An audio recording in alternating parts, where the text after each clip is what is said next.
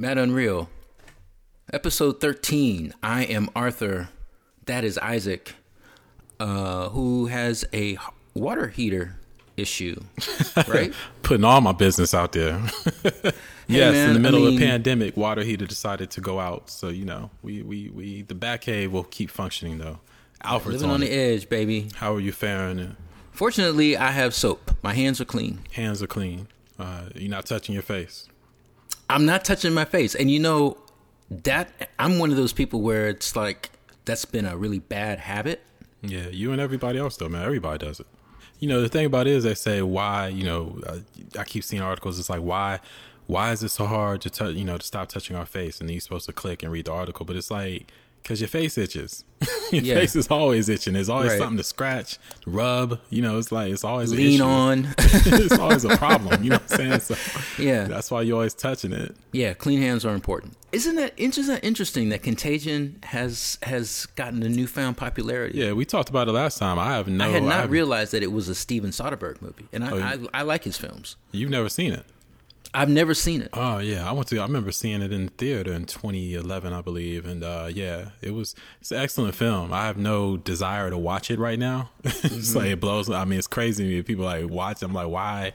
You know, I have no desire to watch it, but it is. But like I said on the last show, it's the flu, having a cold, something that everyone has experienced. Mm-hmm. You know, is not as it's not as taboo or scary than a terrorist attack, for example. Mm-hmm. But we are here to actually offer a bit of a, because I mean, by the time people hear this episode, I mean, many people have been on, it's not quarantine, because quarantine is really much more. Quarantine is when you have symptoms, or like, you know, you're sick, or you have symptoms. Really on the quote unquote social distancing is the quick hashtag social term that you're going to be seeing. Yeah. God, you're going to be hearing that one for a while. But yeah, so, you know, on Wednesday when this episode drops, a lot of you will have been, you know, on self lockdown for a few days, or maybe you've just gone to the office and that's it. Or maybe you've just gone to run a couple of errands or whatever. So hopefully you sitting back and, you know, this episode will offer a bit of a break or a release, or some relief from all the drama. So let's get into it, man. It's a lot of things. Some of the things we have to discuss are COVID-19 related. Some aren't. So let's get into it. It's going to be interesting. All right, this is Mad Unreal, episode 13. Let's go!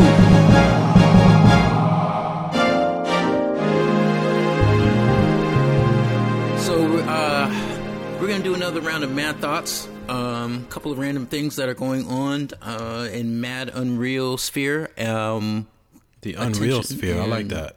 You got to... Yeah, I'm working that out. I don't really have the natural rhythm of it yet, but I kind of like it. By the...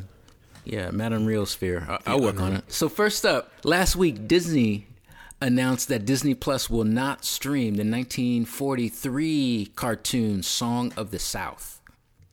Now, a few episodes ago, we were talking about Disney Plus and how they air quote-unquote historic cartoons. And I put it in quotes not because they're not historic, but because they're referred to as a group. And this is Dumbo and Peter Pan and Fantasia and others. Lady and the Tramp, even, that contained images that depicted persons of color in derogatory ways.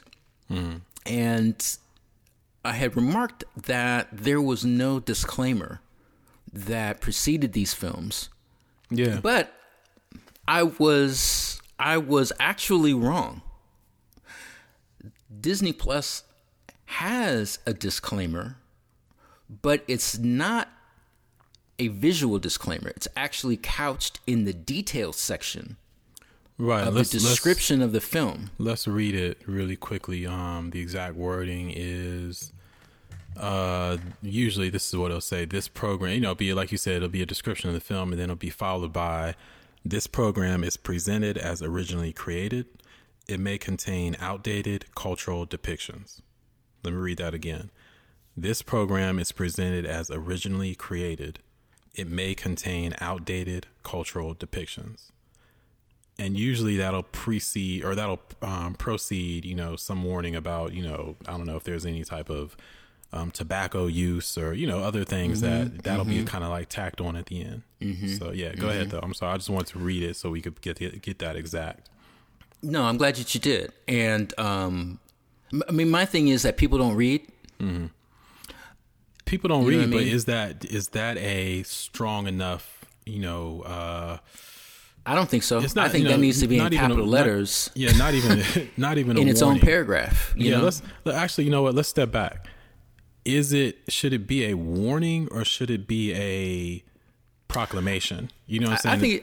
I don't think it needs to be a warning. I mean, I think a proclamation is fine. But you see what I'm saying as far as the difference between if I say I'm going to warn you against something, that's not me saying, hey, what I did in this specific, you know, project or piece of artwork was effed up and I shouldn't have done it. Yeah. Me warning you is saying, hey, we did this. You might be offended by it. You know what I'm saying? It's like if, you know, you might just want to stay away. I'm going to show it to all these other people.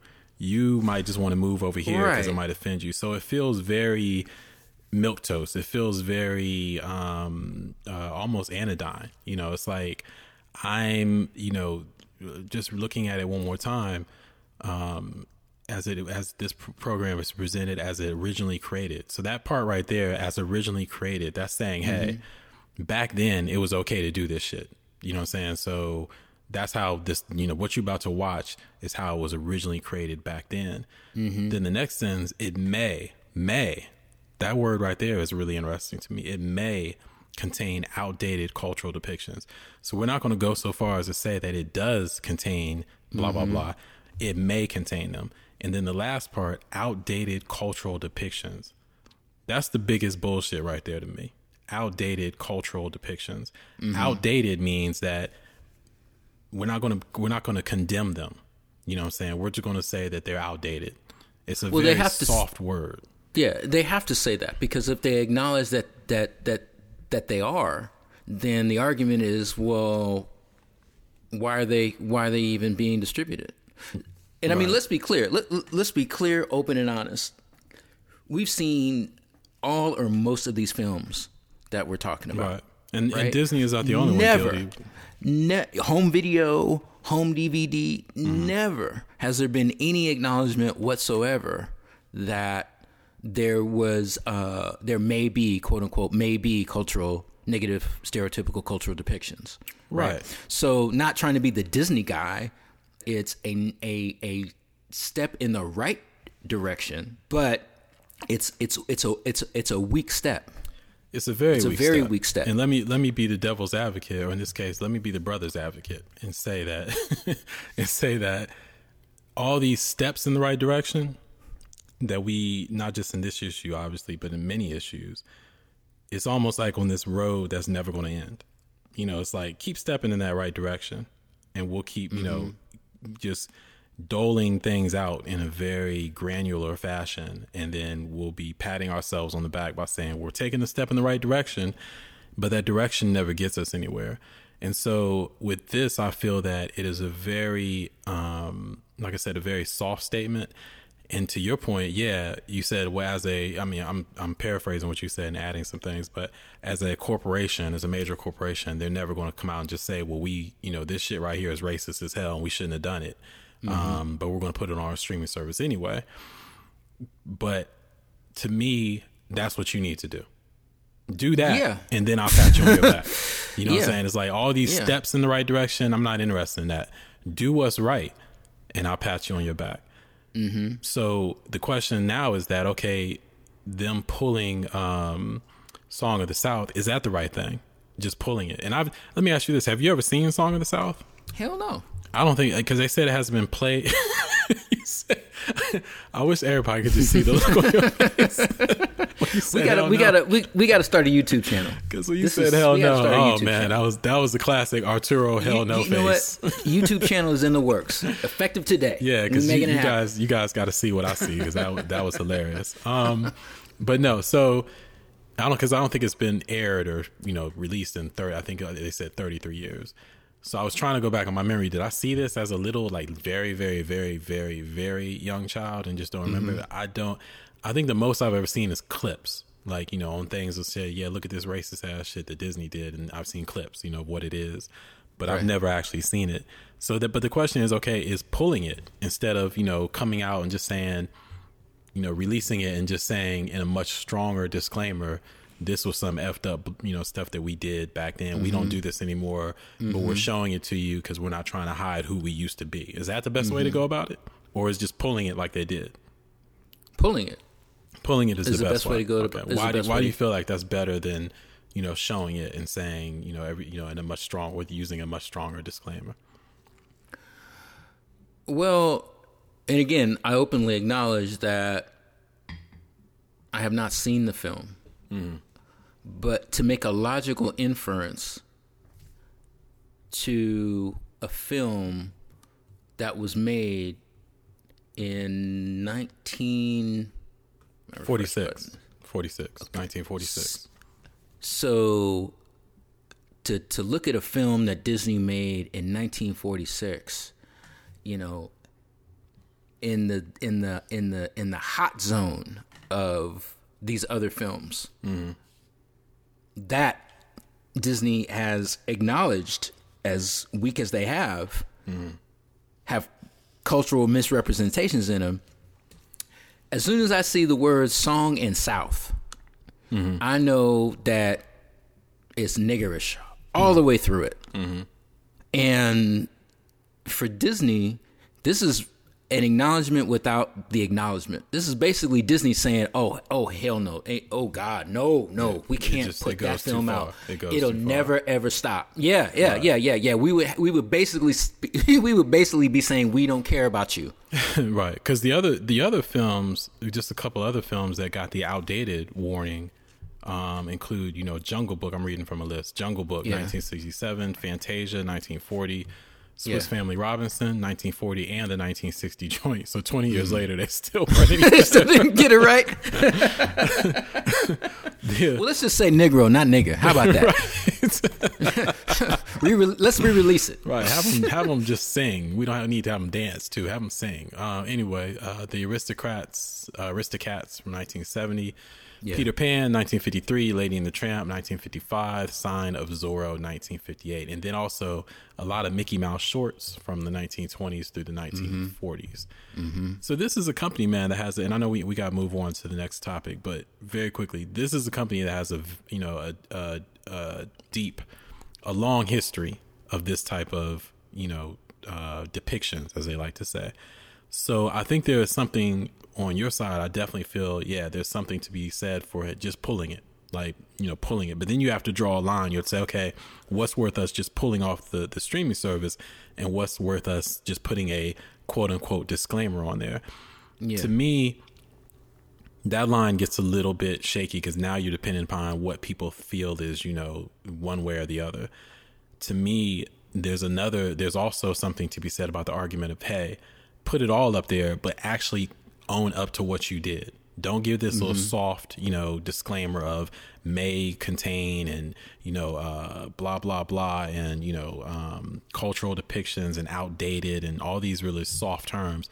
Own up to what you did, to your history, claim it, say we're never going to do this shit again, and, and own it. I think there's something to be said about that too. So I see both sides of the argument. I'm not sure which side of, would really vote for, but my ultimate thing is that I'm not patting Disney on the back for any of this at this moment. Cause to your point is more self-serving than anything else. Okay. We can move on for that. I think, I've seen, a few people on YouTube, some other podcasters, who don't look like you and me, Arthur, who have said, well, they should leave it up there just to show. I think one person I saw was arguing that they should leave it on the site or on the streaming service to show, because it's dangerous, one thing, for art to be pulled. Like, art should never be restricted. You hear that argument all the time. And there is something to that argument. But then also, I've seen people say, well, we should have it on there so we can see how far we've come. And I think that those people are judging that distance to be a lot greater than I think you or I would judge that distance to be. And because they're judging that distance to be so great, they're much more comfortable saying leave those things up there.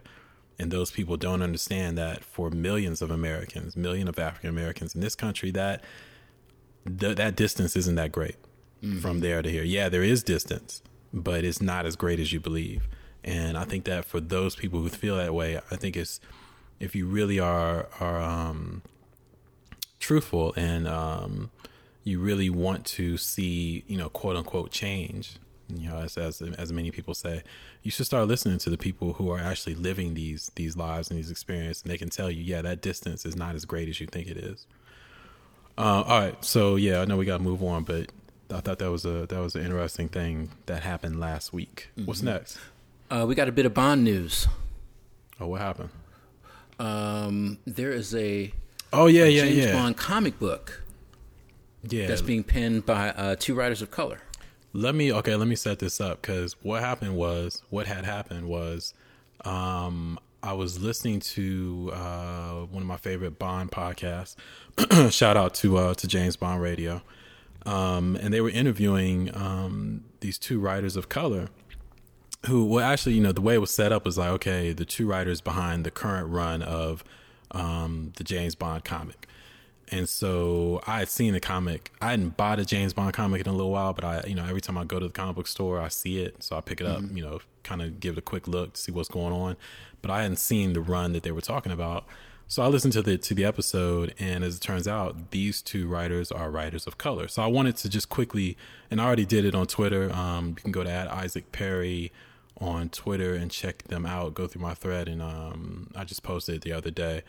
So you can actually check out their Twitter pages as well.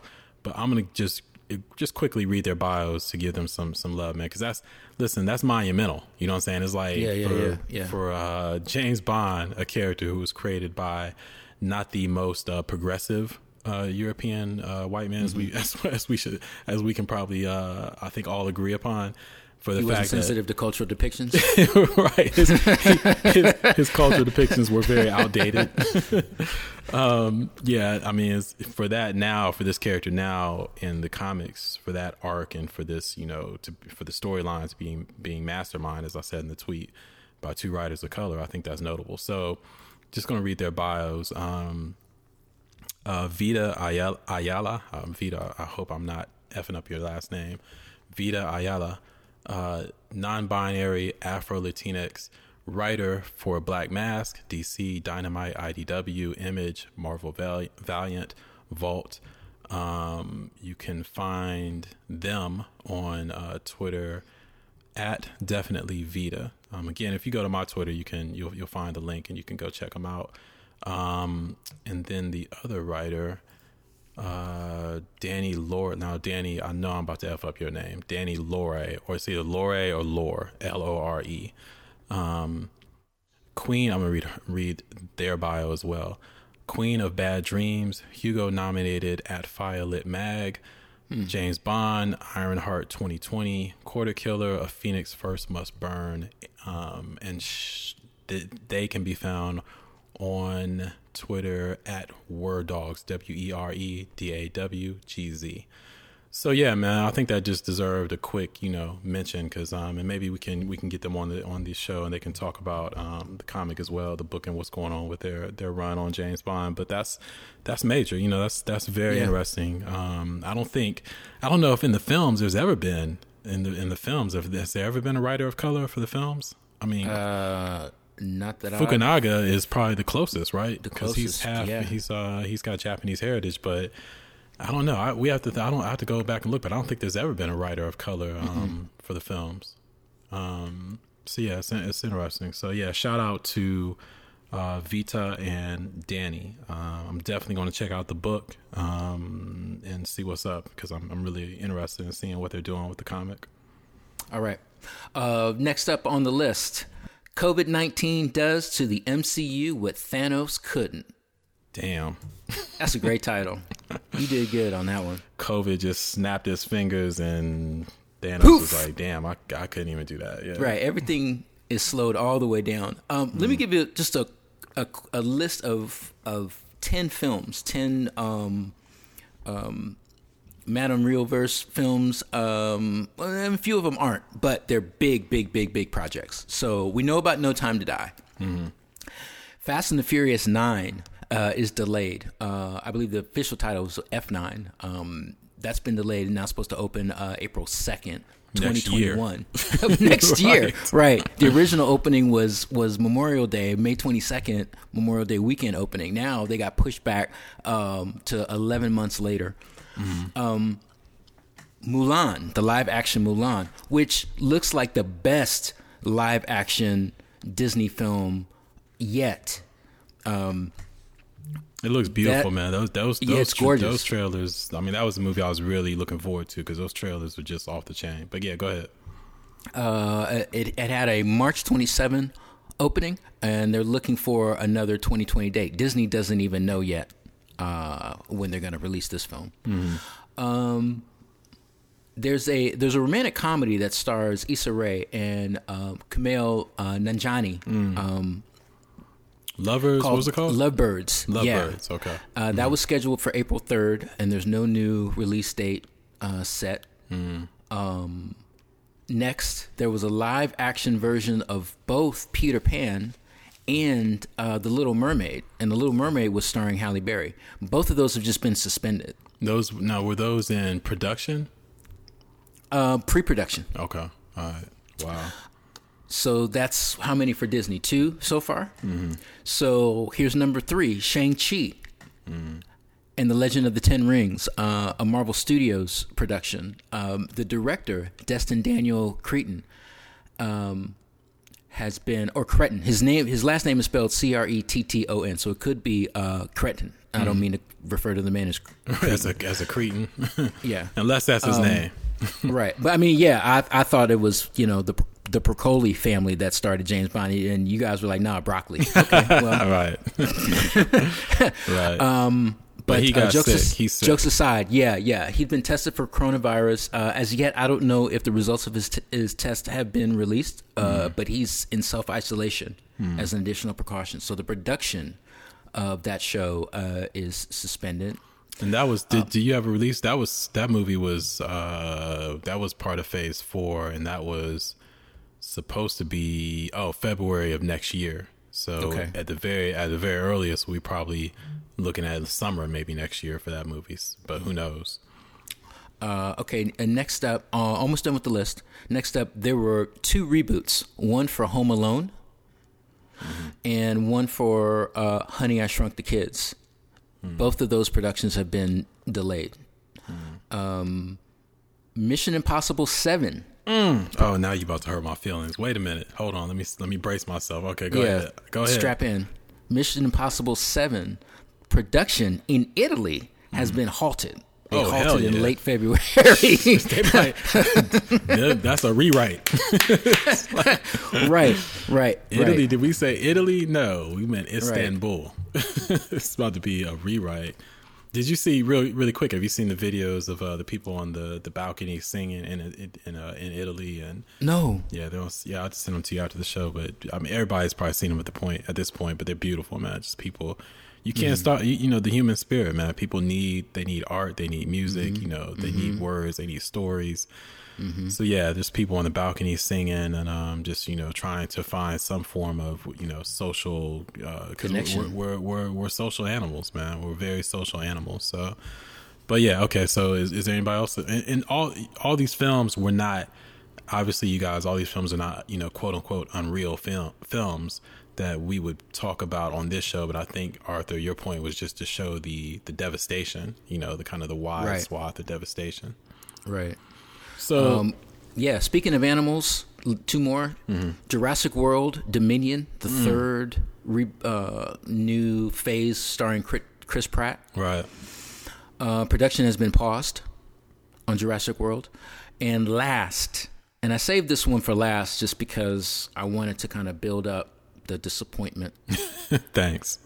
The Batman. Halted. Production has been halted as of March 14th. And they were shooting in the UK, right? Yeah, and they're shut down for at least 2 weeks. At least, yeah. So, all right. My question to you: first of all, let's look at, because first of all, this show drops on Wednesday. Yep. It's highly likely that by the time you guys have heard this, Black Widow will also be on that list. Mm-hmm. Black Widow, I think, has a May 1st release date right now. They just dropped a trailer last week, which actually, two things. One, it was the best trailer that I've seen from that film. It actually got me back in it, because I was the trailer previous, we talked about it on the show. It kind of like, it just felt really disappointing to me, and it kind of took me out. Like, I was like, now I'm still going to go see it, but I'm not as excited as I thought I would be, right, considering that Black Widow is one of my favorite characters from the comics. So that they dropped that last week as one of the best trailers. It actually surprised me, though, man. I didn't think that they would drop a trailer. I thought they would at least be like, okay, let's see how things play out for the next week or two, because we may have to pull this. But I still think, how do you feel? Because I still think that we're going to get an announcement probably either tomorrow, which is Monday, or Tuesday, that this film has been rescheduled. What do you think? Oh, I think it's an inevitability that they're gonna postpone this film. Mm-hmm. Now, I think that they are finalizing, if they don't have one yet, but that they'll finalize a re-release date, an actual release date. Mm-hmm. I think they need to do that in the same way that they needed to do that for No Time to Die. Mm-hmm. And I think that releasing the trailer is a sign of that. Mm-hmm. Are they something that can keep the momentum going? But are they hoping against hope that? Well, let me ask you this: is there a chance that they're going to wait and say, okay, let's wait these next 2 weeks out? Because that seems to be the window, right? It's like everybody's like, school is closed for 2 to 3 weeks. Mm-hmm. This is shut down for 2 weeks, blah, blah, blah, blah. Let's see how things look in early April, because we got a month. The movie's not supposed to open until May 1st. Right. So is there a chance they may wait until early April and see what the mood is like, how things are shaking out, and then make a decision? Well, there's a chance. I mean, we're talking about the U.S., but China is starting to come back to some normalcy. Right. And we definitely have Chinese. We have some Chinese listenership, right? Not at all. Well, not at all. But Marvel definitely does, right? Marvel definitely does. Right. But Europe is going through what China was going through now. Yeah, it's the Western world that's in the thick of it. Italy is closed for business. Angela Merkel, the Chancellor of Germany, is preparing her country for an onslaught. I believe England, which their kind of strategy is, let's just roll business as usual, let the virus run its course, and just keep it moving. We've got universal health care. We can take care of our citizens. Brexit, of course, comes into question of all of that, but this is not a political show. In the U.S., we're on some, wait and see. We're tough and resilient because we are America, even though I don't really know what that means, kind of in denial. So we need these sort of 2 to 3 week close everything down and try the social, what was it? Social separation? No, social distancing. Yeah. Social distancing, right, and just see how it plays out. So do you think that Marvel may wait until after that grace period, that 2 to 3 week window is closed before they make a decision on Black Widow, or do you think it's going to happen now? No, I think it's going to happen now, because with major companies taking drastic steps, Amazon going remote only, Facebook going remote work only, canceling their F8 convention, Apple closing all of their U.S. stores. Mm-hmm.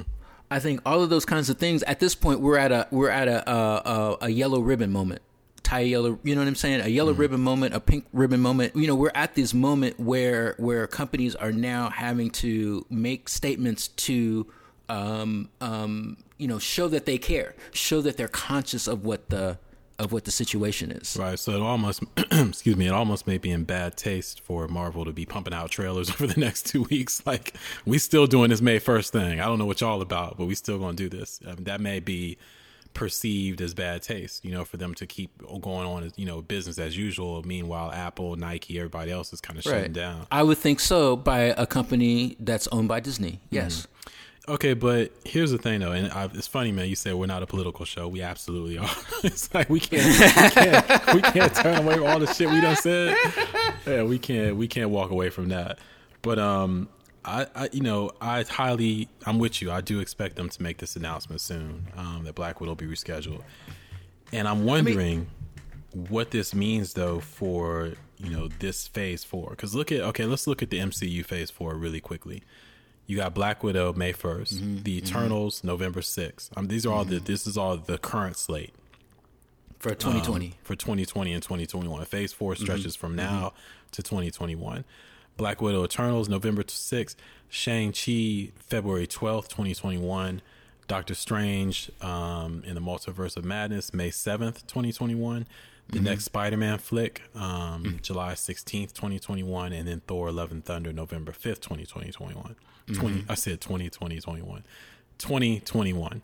So the question is that, okay, once we start pushing back the current slate of films, Black Widow, if it's next, is which we're expecting it to be, how does that affect the Eternals? If they move Black Widow to say August or maybe even September, or nobody moves a film to September, October, so it'll probably be November. Not but that then film. If they put Black Widow in November, now it's going up against No Time to Die. They don't want to do that. So then they can't put it, and then it's got the Eternals in November. It can't go up against its own film. Right. So do they move it to December? Make it a Christmas movie? Is it the type of movie that can be a Christmas movie? I don't know. What does this do to the slate of films that are supposed to be 2021? And then you're also looking at, like you said, production being halted on so many films. Shang-Chi, production halted. Thor is only in pre-production. So production halting on that doesn't have, as big of an effect because you're still in the writing phase. You're still in the building at, looking at sets where we're going to film, blah, blah, blah. You're still in all these things. You could video conference cast meetings. Nobody's in costume. Right. But it still does have an effect. It does push timelines back. So the question is, to me, is like, okay, is Marvel going to have to reshape their whole calendar? Now, before you even answer that, before you comment on that very quickly, also, we're talking about television. This is the first Marvel phase that includes television, streaming, Disney Plus. So I know Vision and WandaVision and Falcon and Winter Soldier. I'm 100%, not 100%, but I'm 80 to 90% sure those are all done. Filming is wrapped in the can, or very close to being done. So are those going to debut on time, or is it storyline sensitive to the point where something happens in Black Widow, post-credit sequence or something that affects, Falcon and Winter Soldier? So we can't, show Falcon and Winter Soldier until you actually see Black Widow, until we release Black. You see what I'm saying? So this all gets very complicated. And it's like, how are they going to handle all this? Well, I think that as everyone is going through the adjustment toward a new normal, films are going to go that way too. There may be a new definition to what a Christmas film is. That's interesting. And Black Widow may find herself, being the December 25th. Wow. That's December 25th release, right? Right. That, that would be, I almost want that to happen now. That would be interesting. Now, let's not forget Wonder Woman. Yeah, Wonder Woman. She's going to be affected June, also, right? June and or July. she has greater flexibility than Marvel does because MCU, they got their whole phase calendar laid out, right? DC standalone. Yeah, Wonder Woman is supposed they're to be freelancers, right? Right? Everybody's they're freelancing, on their own, right? Everybody's on their own, and I know that you don't. The conversations that we've had about this, I know you don't necessarily agree with, but I still don't discount Disney Plus being a vehicle for releasing some, maybe not all of them, but some of these films. Okay, well let's talk about that. The likelihood of a film like Mulan, which does not have a stated re-release date or revised release date. We know that Disney Plus is operating at a loss. They have a $7 subscription fee, monthly subscription fee, and they're operating lower than what Netflix is, and $1 above Hulu, but that's also owned by Disney, so that can be whatever. But what I'm getting to is the idea that could Disney flip their model such that certain films carry a premium, that you're a Disney Plus subscriber, you can have Mulan added to your library for $2.99 or something like that, or $4.99 for something like that. I'm not an accountant, have no idea what Disney's budget looks like for this film, but what I'm saying is I do believe that there are conversations about using that platform to both draw additional subscribers, pardon the expression, but juice the existing subscribers, as an add-on, and also finding a way to begin to buoy the price of the subscription overall to come into greater alignment with what Netflix is charging. You know what? I'm with you on the fact that some of those conversations are being had in some way, shape, or form. The reason that I've disagreed with that is because, and this is on our show notes to talk about something like New Mutants, which I don't know what the budget was for New Mutants, but I know it wasn't big. And that movie has been in development. That movie has been in release hell for 2 years now. It was supposed to be out 2 years ago, maybe 3 years ago, but at least 2 years ago it was supposed to be out. So it's been in the can, done, ready to be released. And because of the initial drama with, I think there was some pushback on the content. It was a horror film, and the studio was, at the time, 20th Century Fox was nervous about releasing it, so there were some reshoots. Then you had the whole Disney buying 20th Century Fox, and now it's 20th Century Studios. So all this drama has pushed this movie to finally, we thought we were going to see it in February, or I think next month, April of this year. Now it's been, shelved indefinitely again. Something like that I can see hitting Disney Plus, because at this point it's a major loss. And it's it's a 20th Century Studio film. It's not a part of the MCU. Right. It has no effect on the continuity of the MCU. But I could see them dropping that, maybe not on Disney Plus, maybe on Hulu, which Disney also, I think, owns the majority of. So maybe they drop it on Hulu. Because at this point, it is a loss, and it's like, let's just cut our losses. But with Mulan and Black Widow and these films, I'm looking at, Mulan, I don't know if this number is accurate, but the number I just found really quickly by Googling it says the budget was $200 million. So $200 million, not counting advertising. So throw in another $150 million or so for advertising. So let's say this movie costs $350 million to make. So to get their money back, they got to make like 3 times that, to get their money back and pay off the investors and do whatever they need to do and actually make a profit. For that add-on Disney Plus, and again, I'm not an accountant either, but I would imagine it ain't gonna be $4.99. It's gonna be like, yo, if you want to see Mulan at home on Disney Plus on, April blah blah blah 2020, it's gonna be like a $40 add-on. You know what I'm saying? Because you're counting in tickets that you would normally pay for you and your family, parking, concessions, all the things that this whole theater supply chain and kind of assembly line and all these people who got to get paid. All these things they depend upon. It can't just be $40. It had to be a huge, and who is going to pay? It's one thing for me to get in my car and go, to the movie theater, and do all the pay for parking, do all the things we do when we go to the movie theater, and the concessions, and it's like an experience. But when you're sitting at home, you ain't paying. You ain't going to click the $40 to see Mulan. You're not doing it. It's just not how we're not built right now for that right now. So we're used to your point, we're used to being at home and paying, if we are going to pay for a movie, $4.99 or $5.99. But for Disney to actually get profit from a Mulan or a Black Widow, the premium would just be ridiculous. That you'd have to pay at home for them to do that. So that's why I don't think at this point. In this point in time, maybe in the future, but right now the infrastructure is not set up for anything like Mulan or Black Widow, movies that cost $300 million to make. They're not going to hit home streaming services before they hit theaters. I agree with that premise, but here's the thing. This is March. Summer's coming. Presumably temperatures are going to get a lot warmer than what they are now in certain regions of the United States, but also other parts of the world. And that overall makes folks less susceptible to transmit the virus. But October, November, December, when we go into this fall-winter corridor, temperatures drop. What's to say that there is not another wave? There will be. I think they're expecting that. Yeah. of the virus. Right. So if you're sitting there on $100 million property and nobody's going to the theaters, then what are you going to do? Drastic times call for drastic measures, right? What are you going to do? That is a good question. I think that's Mulan.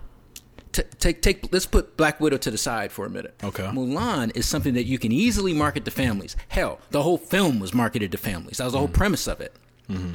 That is a much easier sell as a subscription service than it is in a movie theater in terms of a recoup.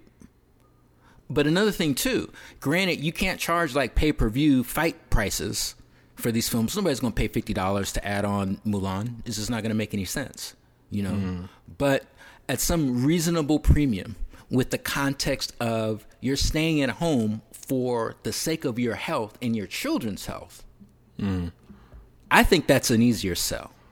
Okay, it's a selective sell, but it's an easier sell. Let me ask you one. Maybe you know what? Maybe Black Widow gets released in 2020 in China.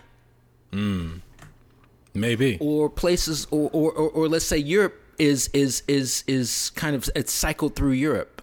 What I'm getting to is I'm saying the U.S. is late as hell on this, right? So okay, if the international markets are in better health, literally, then let's release Black Widow first out there, and then hopefully we get a spring 2021 release on Black Widow domestically. Yeah, see, the problem. I'm just saying. Yeah, the whole board, the problem the with Etch-a-Sketch has been turned upside down and shaken. Right, but the problem for the Marvel, problem for MCU though is that again their narrative problem. And everyone is in the same boat.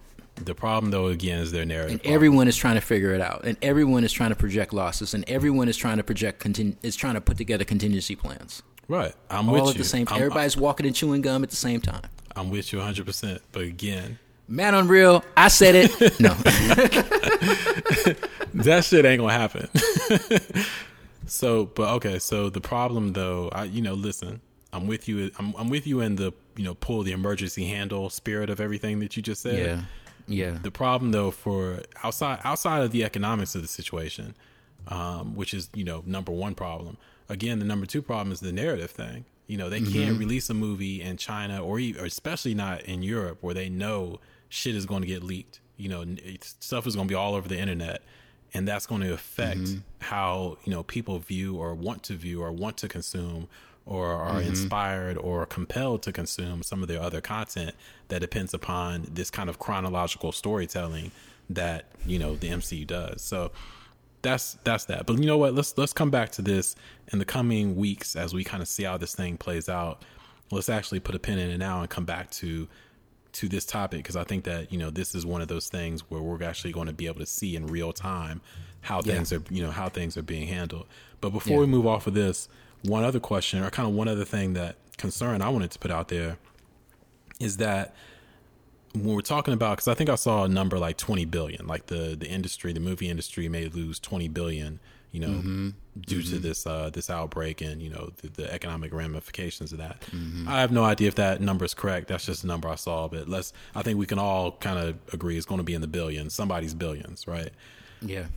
The problem, or the concern, is that all these films that have been greenlit, let's say over the last, year or so, aren't in production, maybe aren't even in pre-production. Some of them maybe are in pre-production, but they've been greenlit. I can see a lot of those films, getting the axe. And the reason I say that is because if you're at these studios, if they're looking at all these losses and trying to juggle everything that you just got done talking about, this movie that looked good, 6 months ago, it may not look so good now. It's going to be like, hey, I'm not sure that, we are in the position to do that anymore. Especially if it's a film that's considered a quote unquote risk. If it's not Thor, you know what I'm saying? If it's some other film that's like, we don't know what the audience is going to be for that.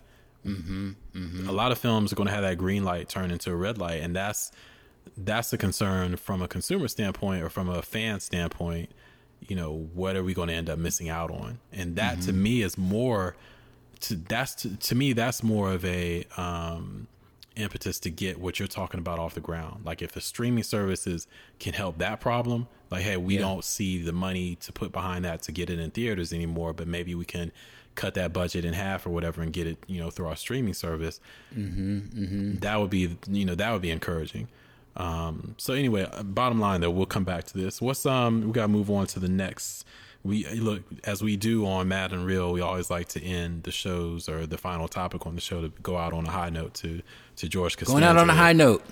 Right. We like to Costanza every time we can over here. So last topic, let's go out on a high note, man. Let's get off of this whole COVID-19 MCU, Thanos, blah, blah, blah. Let's move on. All right. On a high note, Clone Wars Season 7, Episode 4, Unfinished Business. Business. Also a name of an album from one of my favorite hip-hop groups, EPMD. Well, I heard the writers were actually listening to that album while they were working on this episode. Oh, really? No, I'm just playing. So, all right. I was like, hey, you had me. You had me on EPMD. Right. Yo, I thought, really, before we dive into this, I thought this arc was over, man. It's interesting. I did too. Usually. I did too. Usually, but isn't this a better ending for a story arc? Right. You know what? I was thinking most arcs are 3 episodes, but now I was actually thinking, I was like, you know what? There were a lot of Clone Wars arcs that were like 4 and 5 episodes, back in the day. Yeah. So yeah, I should have known better, but that they may have something else to say about this. But I was happy to see that this arc had one more a denouement to it. So that was interesting. So yeah, let's dive into this unfinished business. Okay, so I won't go so far to say that I was right. That wouldn't be an accurate statement. But I know that when we were talking last episode about the first 3 episodes of this season dealing with finding Echo, we debated a little bit about that last scene of episode 3, right, where the camera stays on Echo, and we see this expression on his face after Rex says to him, all right, brother, we can go back to our normal life. Everything can go back to normal. Right. And just like it used to be. Just like it, yeah. And I had thought that Echo's pause and the look on his face denoted him being conflicted between whom his allegiance will lie with. Mm-hmm. The separatists that he'd been a slave to for a number of years, or maybe even not that long. A separatist, the separatists to whom he'd been a slave to for some time. It was years. Yeah, it was because remember, I'll text you, it was definitely since season 3. So but remember the Clone Wars in totality was only 3 years long. It was only 3 years long. You're right. Yeah. So we're talking. That threw me too. Let's call it a year. That's fine. I agree with that. It's a long time to be hooked up to a machine and have like plugs in your brain and shit. So yeah, let's call it a year. Right. So would Echo's allegiance align back with the separatists? The separatists or the Republic, yeah, or with the Republic, and episode 4 spoke to that directly right at the outset, but it was flipped in that Echo was declaring and acting in the interests of the Alliance, the Republic. Thank you.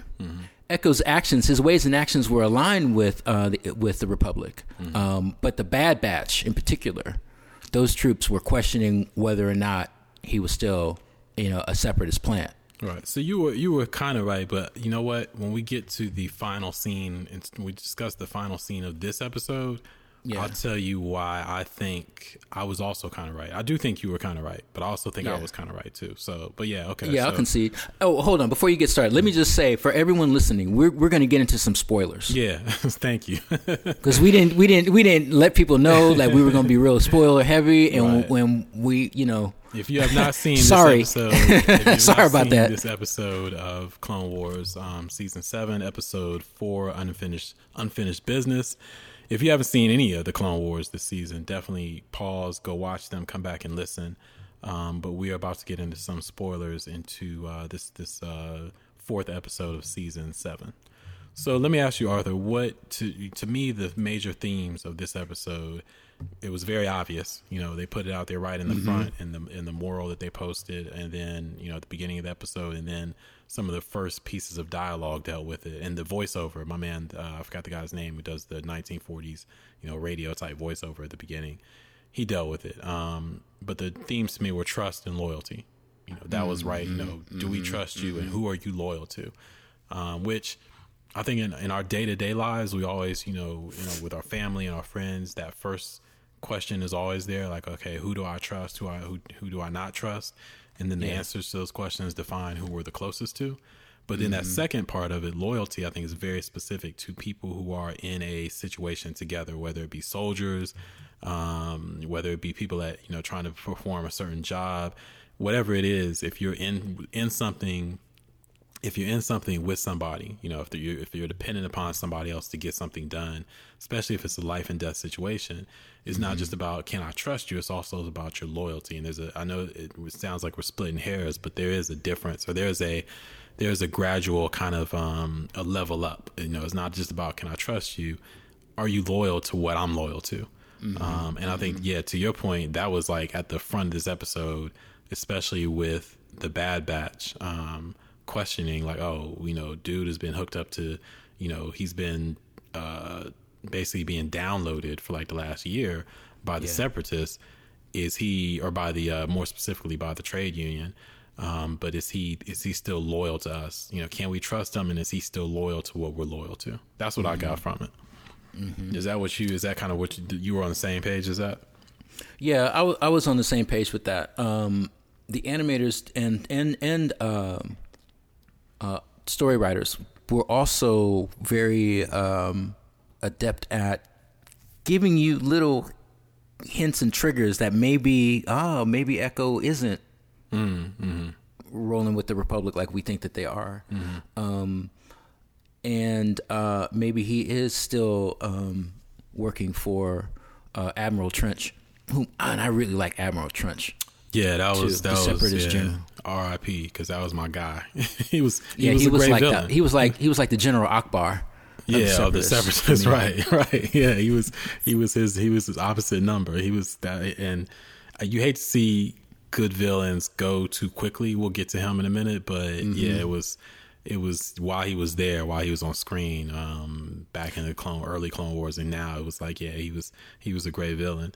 So, well, let me say this too, just real quick. But what I really liked too was the consistency of Anakin.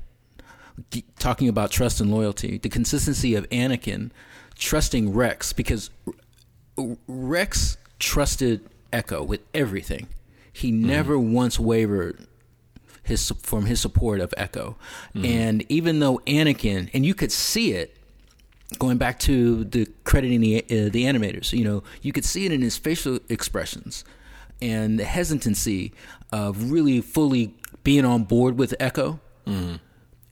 You're talking about not just in this episode, you're talking about in the previous episode too. In previous episodes as well. Right. You know, but it was like, if Rex trusts him, I'm rolling with Rex because that's my guy. Right. Yeah, and that's very realistic too, because I mean, I think we've all been in those situations where it's like, okay, you know, this is not my boy, but this is my boy's boy. You know what I'm saying? So it's like I'm gonna trust him via him. You know, I'm gonna trust you via my guy right here. So it's like he vouched for him, and that was enough for Anakin. And I think that trust and loyalty, to your point, it definitely was conveyed upon. Because even in the beginning of the episode, when Echo shows up and he's like, I can help, or I can, you know, really, you know, turn this battle around. Rex doesn't turn to him. And I thought for half a second when Rex turned to him, I thought Rex was going to be on some, you know, maybe you need to sit this one out till, you know, we really can check you out. Basically make sure you ain't a sleeper agent or some shit. You know, I thought Rex might be on that. But Rex says to him, you're just not ready. You know, you're not battle ready yet. And he has, you know, you can see he's really concerned about Echo. Like, dude, you were plugged into a machine for last year. And Echo even says, you know, he says something like, I've been doing, you know, he alludes to his time with the Separatists as I was doing that for a while, which says that he was aware of that time period. You know what I'm saying? It was like, he wasn't just, that's true. Right. Because remember when he woke up when Rex took him down from the thing at the trade union, he was like kind of in a daze, and he was like, where am I? You know what I'm saying? And he still thought he was at the Citadel. Right. He was still repeating the last, you know, I got to block this, and, you know, I got to get these guys. So he thought he was at the Citadel. So I thought he wasn't aware. But when he said, I've been doing it for a while, I'm wondering, does that mean like dude was somehow conscious? And that's even more horrible, because it's like you're conscious that you're hooked up being tortured basically for, you know, over a year. So Rex's line to him like, hey, you're not ready, I felt it was one of compassion, like, dude, you know, just go sit this one out, we got this, we're not even going to ask you to do anything, you know, even though you probably could help us, we're not going to ask you to do anything. So yeah, I think that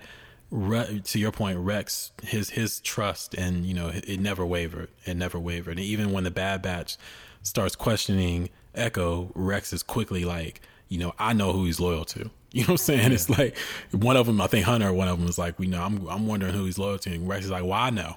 And he was like, basically saying, that's all you need to know is that I know. And I thought that was really strong, man. It made me like Rex even more. Rex has always been my guy, as you know, but it made me like him even more. You know, I did like how Mace Windu got a lot of play in this episode. Mace is a piece of work, man. I mean, listen, no disrespect to Mace, but is he not the most arrogant cat? He's one of the most arrogant Jedis. It's like he just has this aura about him, like, you know, I got this. You know, you can help me. If I am here. I am here like, with the purple lightsaber that nobody else got. You know what I'm saying? Right. Y'all got that blue and the green. I got the purple joint. That's right. I'm here, and if I decide that you can help me, you know, you can help me. Right. So that's just his aura. But I'm glad, to your point, I'm glad to see the brother get, you know, some screen time. It's good to see him on screen. Yeah, and so far, this is the closest that we've seen Anakin and Obi-Wan being on a mission together, even though Anakin was with the Bad Batch and Rex and Echo. Oh, you mean this season? Leading the team, you know, and Obi-Wan was with Mace, battling the droid army. We've yet to see the interaction between Obi-Wan and Anakin, which to me means in order for you to put them together, you have to bring up Ahsoka. So Ahsoka has got to be featured in the next episode. So that's what I'm anticipating. You're looking for this interaction between Anakin and Obi-Wan. Why? Why is that so important to you? Post, you know, season 6 Clone Wars. Why is that? Are you looking for him to confront Obi-Wan and be like, "Yo, you should have stood"? I don't know. Ahsoka. What are you looking for? Maybe it's a confrontation. Maybe it's a confrontation. But as we saw in this episode, where Anakin, and you know what? Again, heavy spoiler alert. But when Anakin when Anakin just kills Admiral Trench, you know, calls the Admiral's bluff, thinking that, hey, you're a Jedi. I know you're not gonna do me harm. Right. And Anakin's like, I'm not that kind of Jedi. Right. You know. We need to establish Anakin turning away from the Jedi and turning toward the Sith. Okay, and see that I'm glad you said that, because that's something I wanted to ask you about. And I think Ahsoka is key to that. You don't see this in the films. We've talked about this. That's well documented. That's the point. Right. You don't. Now let's look at the beginning. Because why did Anakin flip like that? Like, why did Anakin? You know what I'm saying? I believe it's because of what he's been feeling about how Ahsoka was treated. Right. So there's been seeds dropped throughout the Clone Wars. You know, little things here and there. Mortis. You know, that's one of your favorite arcs. Yep. There's an arc where Ahsoka gets trapped, you know, with another Padawan underneath some wreckage on an alien planet where they're doing battle. Yeah. With Anakin loses his shit because he's basically like, I gotta save her, and the other Jedi is like, I think Luminari was the other one. She's like, no, you know, you're too attached to her. So there's been like glimpses where we've seen, okay, little hints like, okay, here are Anakin's issues, and here are the issues that are going to get exploited by Palpatine, and here, you know, kind of a trail that we can see Anakin going to the dark side. But at the beginning of you brought up the films, beginning of the Revenge of the Sith, Anakin and Obi-Wan are getting along great. You know what I'm saying? It's like probably the closest they've ever been. Right. And we do see immediately after that, we kind of see how Palpatine is, you know, slowly bringing Anakin in, like, you know, kind of putting his arm around him and take him under his wing and, you know, making him his friend. So we do get that. And he also kills Dooku. He kills Dooku. And, you know, at the beginning of the film, that's supposed to be the trigger. That's supposed to be the red right. flag. But here's the question I want to ask you is that, one, and I'm pretty sure they answered this. The Clone Wars, so I'm not going to pose it to you as a question. This episode or this season of the Clone Wars, season 7, is going to be engineered to make us believe Anakin's, descent or transition to the dark side in a way that we didn't believe it just by seeing it in Revenge of the Sith. I think that they've sat down and said, listen, what can we do with Anakin to go ahead and make that, jump, that leap from the Anakin that we know, in the Clone Wars, the hero, into Darth Vader. And I wonder if they're going to go a little bit, is it going to feel a little bit too forced? Pardon the pun, but is it going to feel a little bit too forced? Because I've always had issues. We've talked about this, and we could probably do a whole show on this. I've had issues with, seeing Anakin as we know him and believing that same dude is going to end up killing a bunch of little kids. You know what I'm saying? It's like, it just didn't compute. And even, he has problems with attachments. He has problems with, he wants Padme to live, and he gets exploited by Palpatine. Yeah, I get all those things. And I could even see him maybe going to the dark side, but he didn't just go to the dark side, dude. You know what I'm saying? He went slaughter mode. He went full, killing babies. Deep dark side. It's like, if there's like a whole section of the dark side that's like deeper than the other parts of the dark side, like he went to that section. He was in the VIP section of the dark side, basically. You know what I'm saying? So right. There was a rope, you know what I'm saying? The velvet rope, he right. He took the velvet rope, he moved it, he sat down, and then he locked the velvet rope behind him. You know what I'm saying? Right. It's like, that's where he went. So I've always had problems believing that. And I think a lot of people have as well. So I think, in my estimation, I think that obviously they're going to try to, make us believe that more. And that scene that we just saw in this episode of Unfinished Business, the scene with Trench was obviously meant to, make us believe that. Because when he first walks in the room, dude, his face, what I'm saying? He looks like it's the straight, Ice Cube grill. You know what I'm saying? He looked like Cube. You know what I'm saying? He had the straight from America's Most Wanted cover, look on his face. And it was like, not to say, hey, Cube, if you listen, I'd say that you went to the dark side, but you know what I'm saying? It's like he had that look on his face. So do you think, though, it may go a little overboard? Do you think that they may force it a little bit too much this season? How many episodes do we have? I believe there's 12 episodes total. So we don't have a lot. We don't have a lot more room, which is surprising me that they spent 4 episodes on this arc. But yeah, I think it's 12 episodes. I could be wrong, but I think it's 12 episodes. Well, is there a chance? Sure, there's a chance. But if we respect the timeline, we know that Anakin has lost his mother. We know that Anakin now has lost Ahsoka. And then in Revenge of the Sith, it's Palpatine exploiting the fear that Anakin will lose Padme. All right, so you can build on that establishment to help with the character development.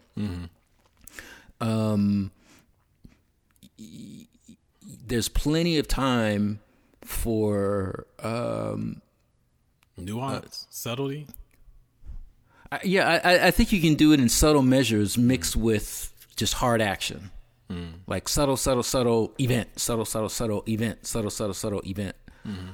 But I guess it depends overall on what the intent is for this season, because it's dubbed the final season. Yeah, it's dubbed the final season, and I think that events are going to definitely take us up to the point of the opening of Revenge of the Sith, and maybe with Ahsoka and Rex, who are probably going to end up on Mandalore, it's going to take us to Order 66. You know what I'm saying? So we're going to be in this. We're going to be in Revenge of the Sith. That's a good point. Because I guess what I'm saying is they don't have to tie anything off. They don't have to tie anything off. You know what I mean? They just need to develop some things. Will they show? They just need to sow seeds that have already been planted. But will they show? Because it's like, okay, we're going to see Order 66 from a completely different vantage point. Yeah. Are they also going to give us some Vader moments? You know what I'm saying? Are we going to get to see Vader in, episode 12 of season 7?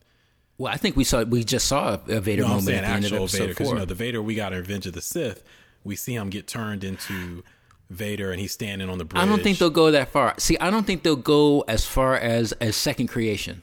What if we get post? I'm at this point. I'm just like, headcanon.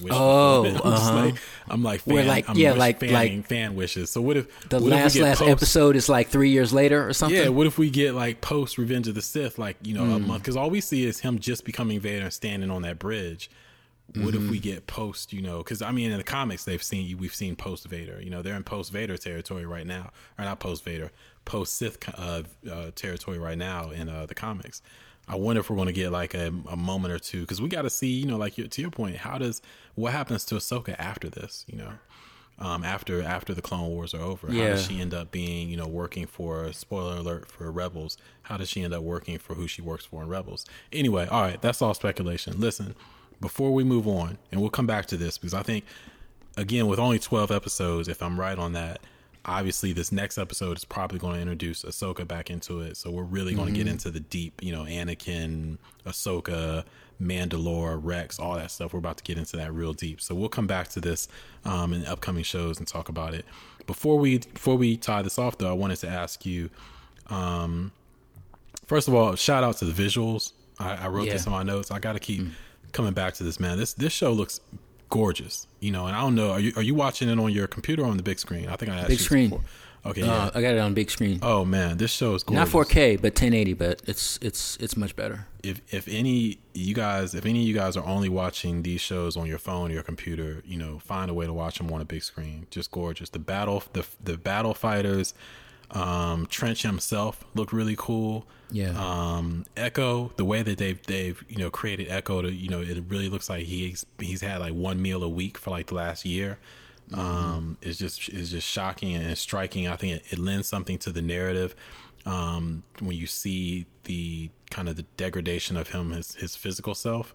And then Wrecker's explosion at the end of the episode when he blows all those ships up. Oh yeah, the explosion. colors. Oh man, the colors. I was like, wow, they really did their thing. So I always want to keep coming back to that and talking about that.